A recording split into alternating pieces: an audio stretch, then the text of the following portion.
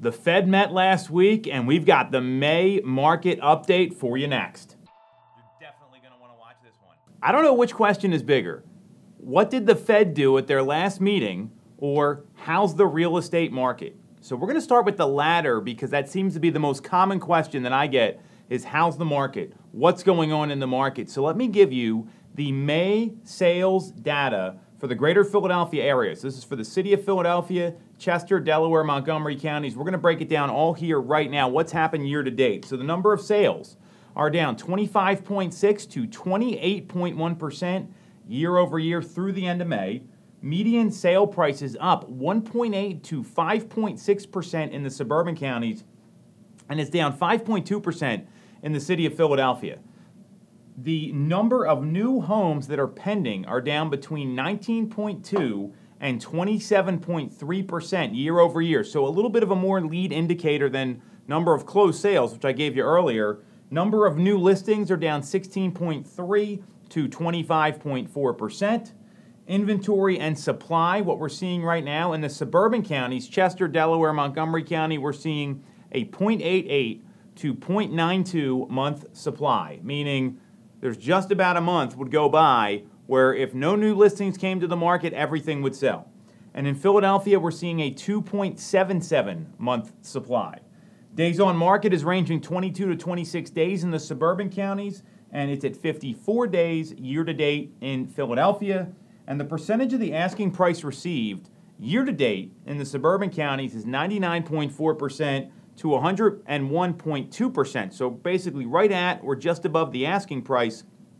And for the month of May, that number went up to a 101.6 to 102.8% range. We're seeing that there's some typical spring competition for offers right now. People are going a little higher above the asking price than they were earlier in the year. In Philadelphia, we see 93.9% year to date and 95.5% in the month of May. And lastly, what's going on with interest rates? So the Fed did meet last week, and rates have been very steady. We're seeing rates come in around 6 and 7/8% is where people are locking on a 30-year fixed. And that number's been pretty solid there. It jumped up to 7 one day, came back down about 1/8 of a point to 6.875 the next day, and it's been steady there. What we're seeing coming out of the Fed meeting and the comments from Chairman Powell afterwards are that there's likely going to be a couple more rate hikes later in the year. They didn't hike rates at their June meeting. They kept everything where it was,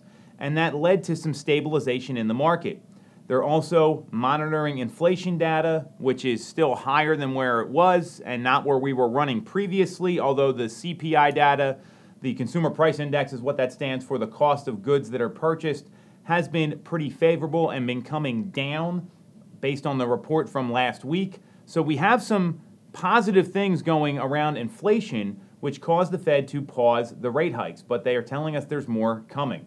So we're going to have to see how the market reacts to all this, and we'll have to see what happens in the labor market. That seems to be the domino that the Fed wants to break here, that when we see unemployment rise, which I don't think is a great idea for anybody, when we see unemployment go up, that could be what the Federal Reserve is looking for to pause their rate hike policy for good. So that's my takeaway from this. A lot of economists out there, George Ratu from Keeping Current Matters and formerly Realtor.com, is clear that we're going to see rates kind of bounce around where they are in that 6 to 7% range until we see the labor market break. Logan Mohtashami from Housing Wire is saying the same thing, and that's why we have this really large spread between the 10-year and where mortgage rates are. And that's really a measure of risk, and people are waiting for inflation to cool down and unemployment to go up. So that's kind of the takeaway from the Fed meeting. Now, what that means for the market, looking at all this data here, is this.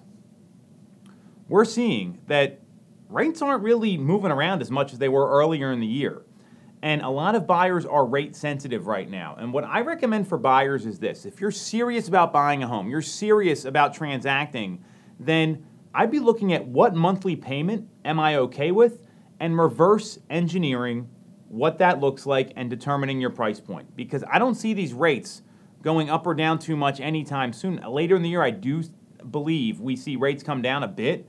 A lot of this is going to depend on some of the Fed policy decisions.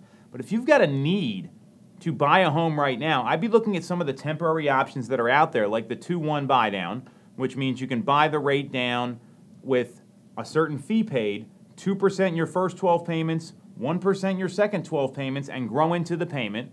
I'd look at what points will cost me to buy down the rate, and I'd look at how do I maybe deal with the monthly payment and manage the monthly payment rather than get focused on the rate, because when rates go down, you will have the ability to refinance. This isn't a guarantee. This isn't some promise that's going to happen. It's just the reality of if you want to buy a house right now, waiting is still going to cost you money when it comes to the equity that you're building.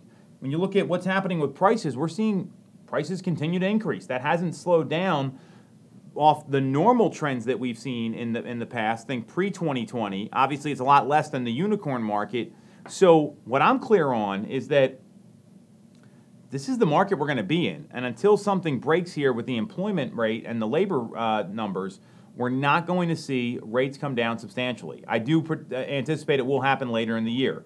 If I'm a seller right now, we're seeing that, just look at the list to sales price ratio there.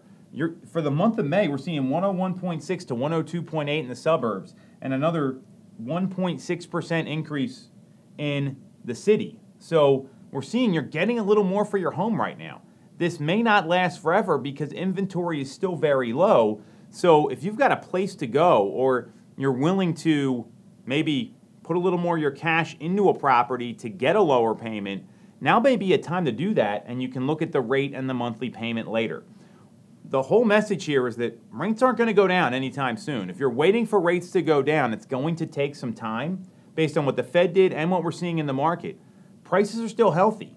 Just because we're seeing housing slow down doesn't mean prices are going down. That's been very clear, and that's the biggest worry for a lot of folks. All the more reason you should be talking to someone who knows what's going on in your local market so you can get great advice.